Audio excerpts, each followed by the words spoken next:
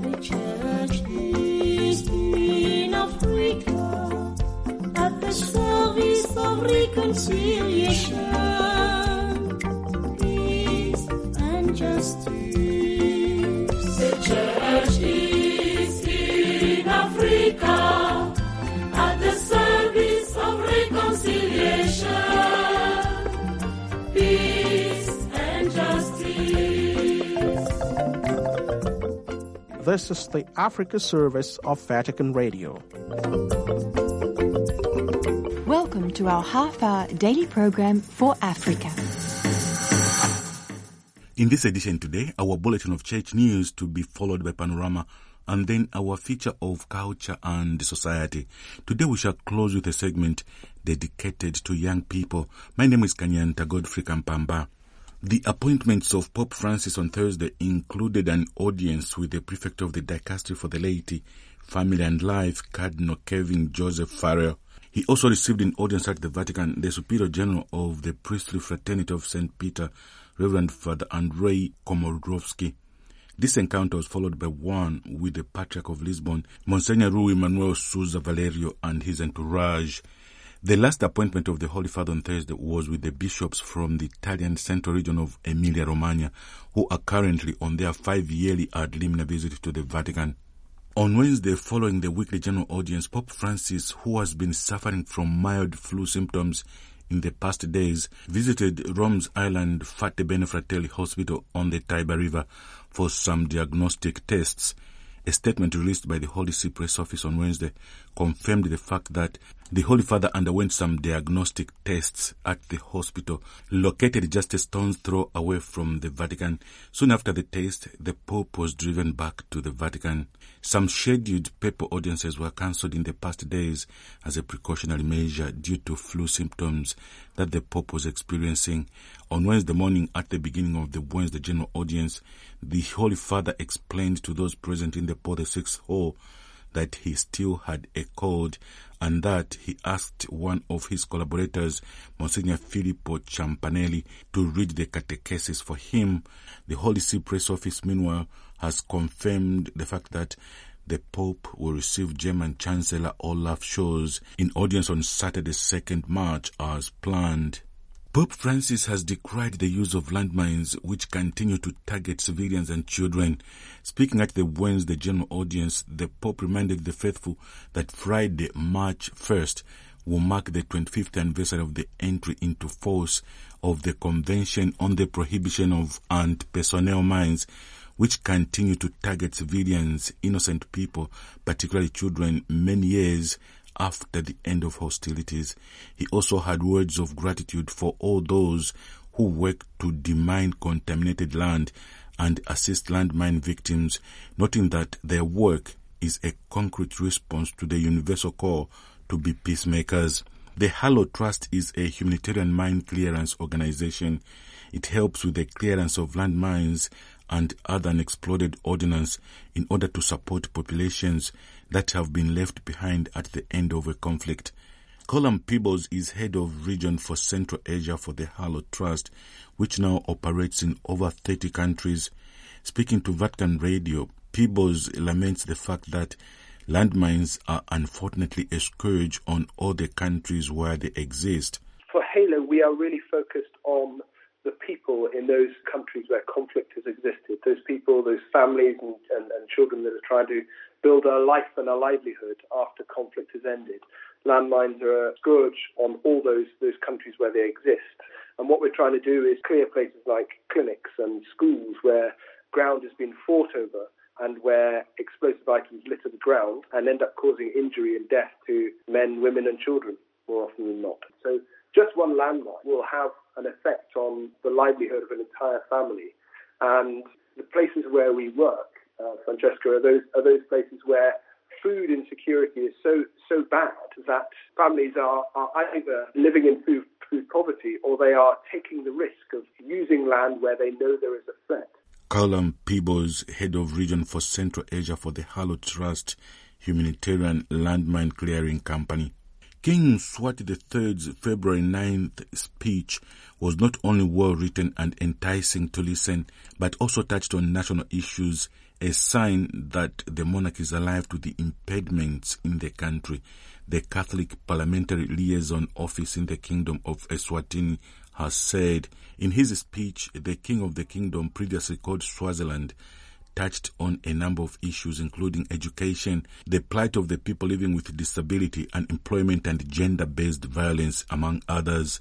In a February 20th statement, the Catholic Parliamentary Liaison Office says the speech was a good indication that His Majesty King Mswati III is alive to the country's challenges.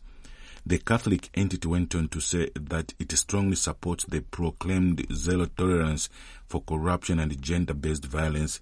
No person should suffer from any form of violence, it says, adding that the Church's catechism is against violence. You are tuned to the Daily Africa service of Vatican Radio.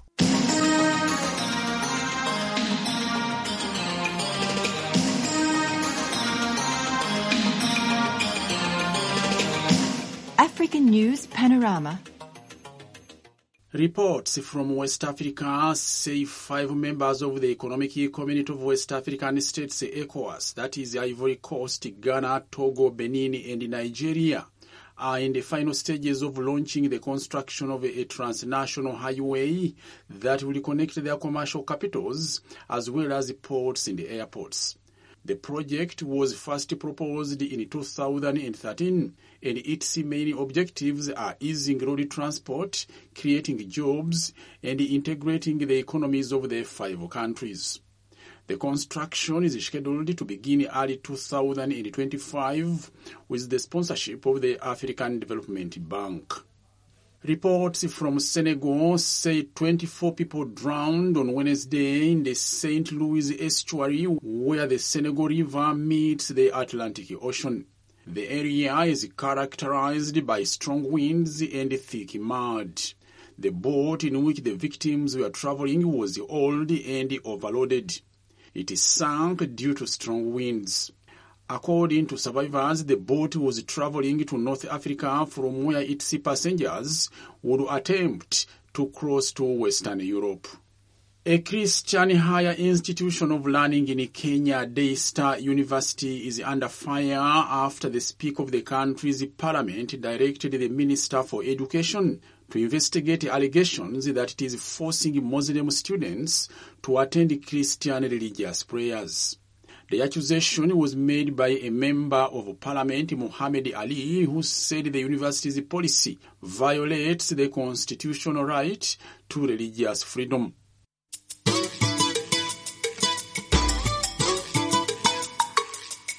This is Culture and Society, and you are welcome to the program. My name is Kanyanta Godfrey Kampamba. The Tertiary Sisters of St. Francis are a community of 481 women in Africa, Europe, and South America. They are dedicated to delivering hope, comfort, and good news where it is needed most. The sisters themselves come from many backgrounds and professions and from quite a good number of countries. Some of the sisters serve in their home countries, while others are in far-flung places. The way of life of the Tertiary Sisters demand that they strive to put into practice the principles of their founder, Maria Weber, which are equality, aid to the downtrodden, and service to God. The congregation of the Tertiary Sisters is organized into 4 provinces. 2 of these are in Europe, 1 in Africa, and 1 in South America, all of them governed in a way by the headquarters or the generate in Rome. Over the years, the African province, which is headquartered in Cameroon, has expanded exponentially to the point of necessitating to have it subdivided into 3 other independent provinces. The process to divide the province in Cameroon has been a journey that has taken years. In May, the 3 new provinces shall be finally inaugurated. In this edition today, I speak to a special person who many years ago was invited by the Tertiary Sisters to accompany them and share her expertise as they discern the developments in the Cameroon province. I would like you to begin by just introducing yourself briefly. Okay, I am Sister Rosemary Ara, a handmaid of the Holy Child Jesus, working as the principal of Anchila Catholic Comprehensive College in Bali, in Bamenda Archdiocese in Cameroon. Now, you are with this group. It is a different group from My congregation. your congregation. Yes. How are you involved with them? I was invited in 2022 with another sister of the Daughters of Charity, Sister Olivia Omo, to facilitate the restructuring program for the Tertiary Sisters of St. Francis for the Cameroon province. Now, who are the Tertiary Sisters? I know this is not your congregation, but you are involved with them. Who are they? The Tertiary Sisters are part of the Third Order of St. Francis. They have been in Cameroon for more than 50 years, and their congregation covers just more than Cameroon, the Cameroon province. They are in 6 countries. I see. In Africa.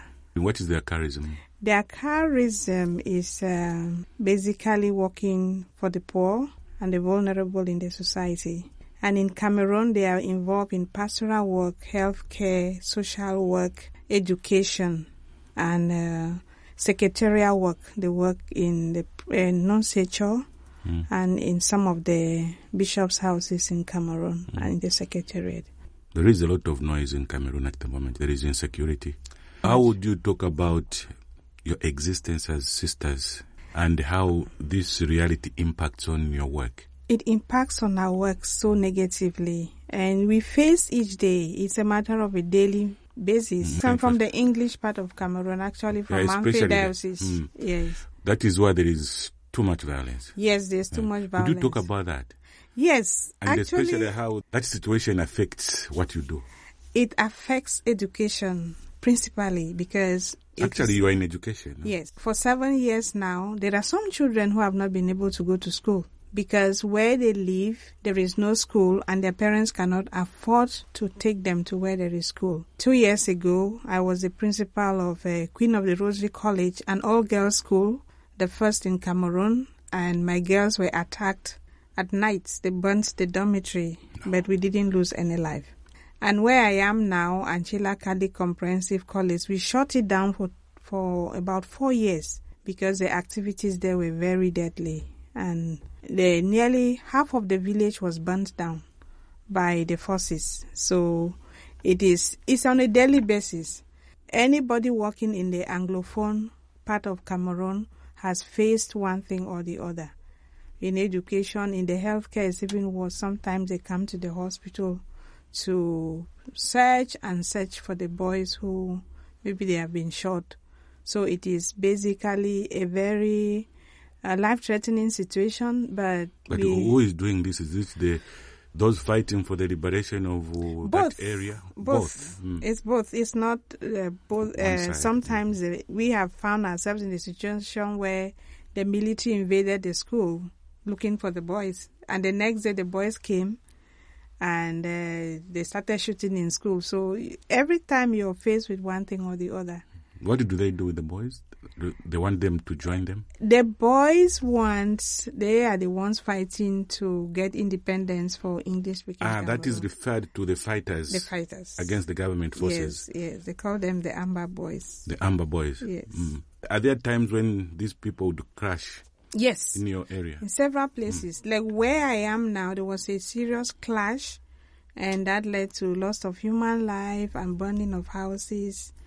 So everybody had to flee. Our sisters even ran away too from the place for about 3 years.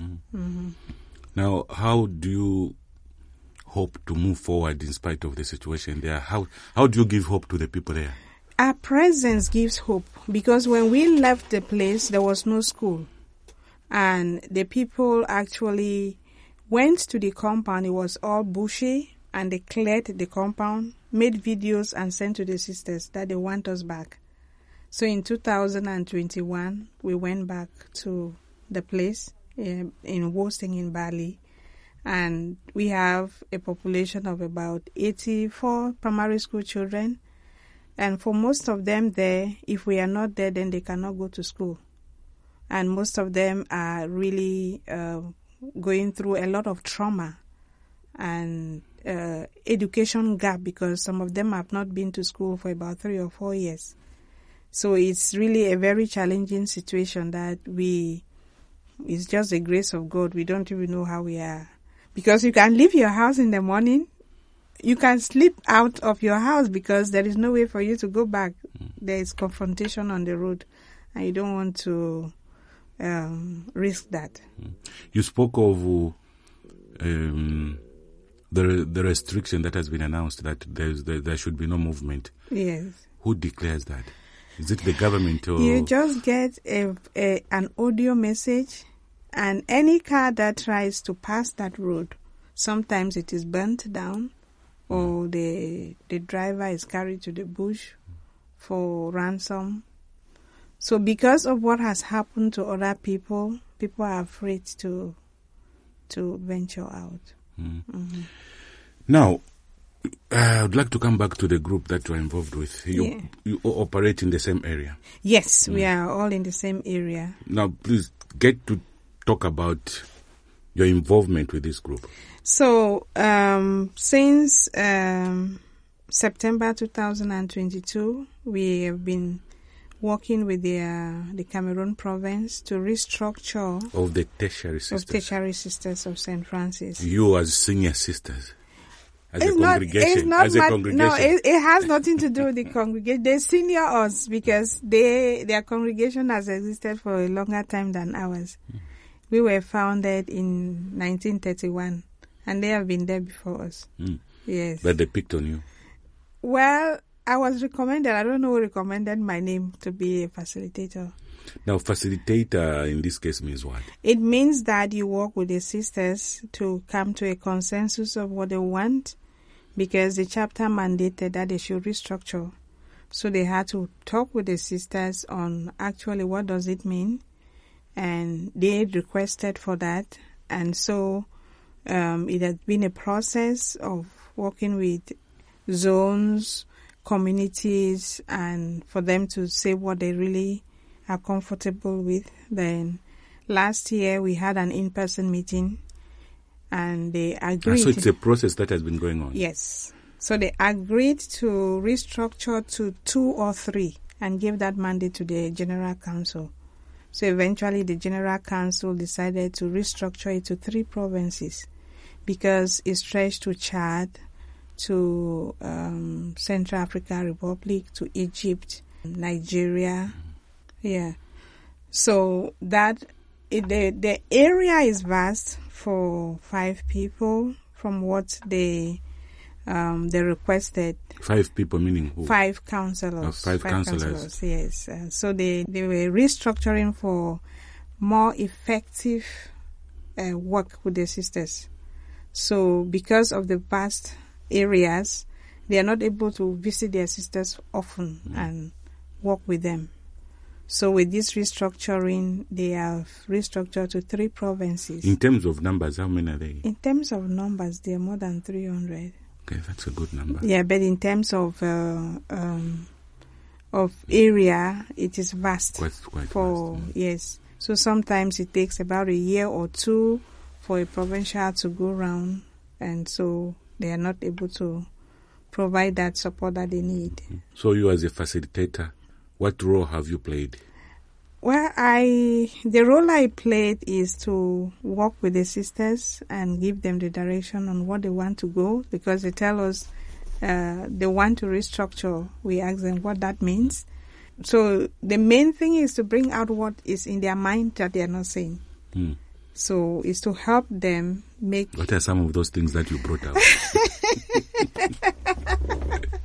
Somebody can say, I want to restructure, or, okay, we want more effectiveness. What does that mean?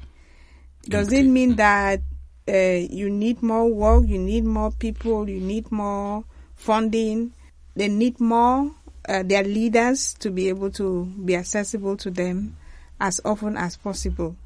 So with their past experience, it is not possible with the present structure they had. So with conversation between the General Council and the Provincial Council, they came up with that. Are you happy with what you've done? I'm happy because majority of the sisters are happy. Okay. Yes. So what would be your word to them now? It's for them to be encouraged to be more effective in their work as sisters in this war zone. And we need each other to be able to work for the people who are living daily in traumatic experiences. Sister Rosemary Ara of the Handmaids of the Holy Child Jesus, who for a number of years has facilitated the restructuring of the Cameroon province of the Tertiary Sisters of St. Francis, talking to me there. And that is all we have time for in this edition of Culture and Society. Until next week at the same time, my name is Kanyanta Godfrey Kampamba. And now, news for young people.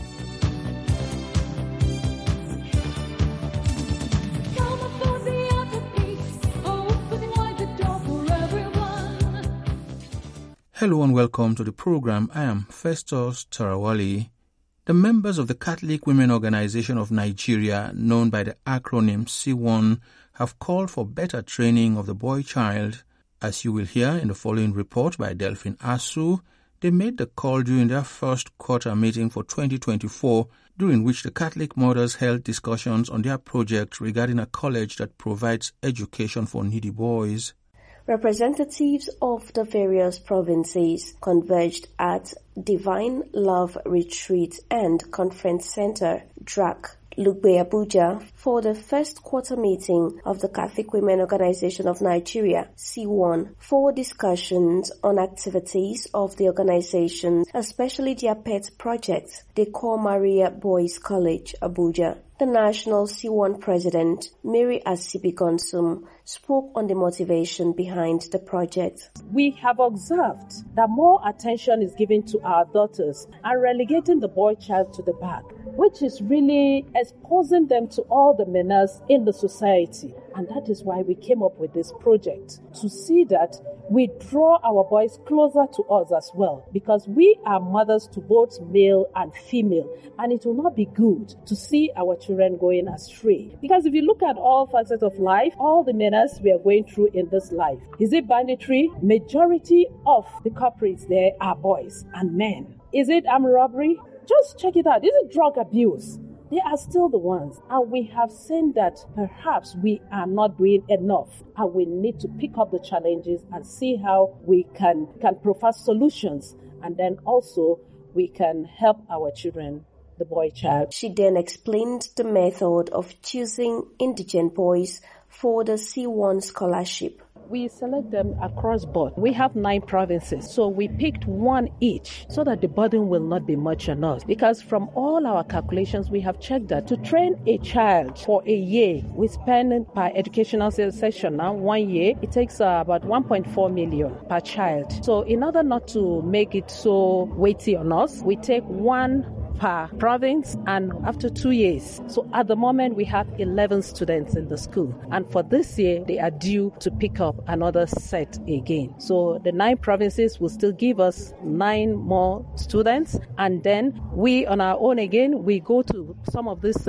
camps where these indigent children are there, and then we pick up one from there, from every camp. We pick like these ones are in JS3 now. We picked one from Sokoto camp, the other from Kafanchan camp, the other from Makudi, and then one other from Yola. But the main ones that the province brings, they do a whole lot of screening and make sure they come out with the poorest of the poor, and then the most intelligent, so that he can compete well with the students here in the city. We want to say all thanksgiving be unto the Lord Almighty for giving us, the mothers of the church, the Catholic Women Organization Nigeria, the strength, the enablement, and the foresight to do this, bringing them together from all facets of life to come up with this project, to train up the boy child to be a good young man who can withstand every circumstances and who can compete favorably with all other men out there. They are doing well.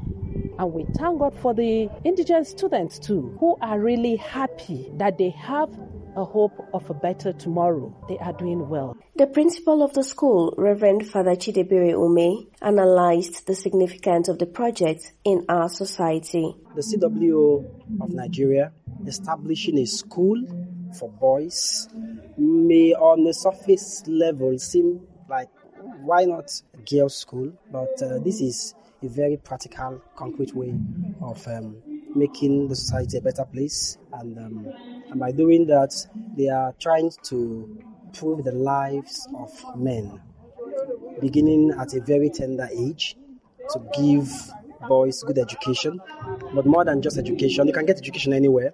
Beyond the good education, that character. So at Core Maria, what we do, the vision is to bring up men, nurture men, who will grow up to be responsible men who have character, men who are committed to both family life and the life of the church and of the nation. Establishing a school for boys is one way of looking to the future and trying to, improve it. Some of the C1 members had words of encouragement towards the continuation of the project. When they talk about Core Maria project, some will be like, for how long? I want to urge my women that we should not be tired, we should continue the good works, and Christ will crown us. And in this first quarter, we are preparing for Mother's Day, for Wuko Week. We also want to do a harvest and Thanksgiving. And we also want to use this opportunity to raise some fund to continue with our PETS project, which is Core Maria Boys College, to build a multipurpose hall. We have done that hall to the decking level. Want to raise more money to be able to raise it. In Abuja, Nigeria, Delphine Asu reporting. And that's all for this edition of News for Young People. Till the same time next week, I am Festus Tarawali. This is the Africa service of Vatican Radio, and I am Kanyanta Godfrey Kampamba. Praised be Jesus Christ. Laudetur Jesus Christus.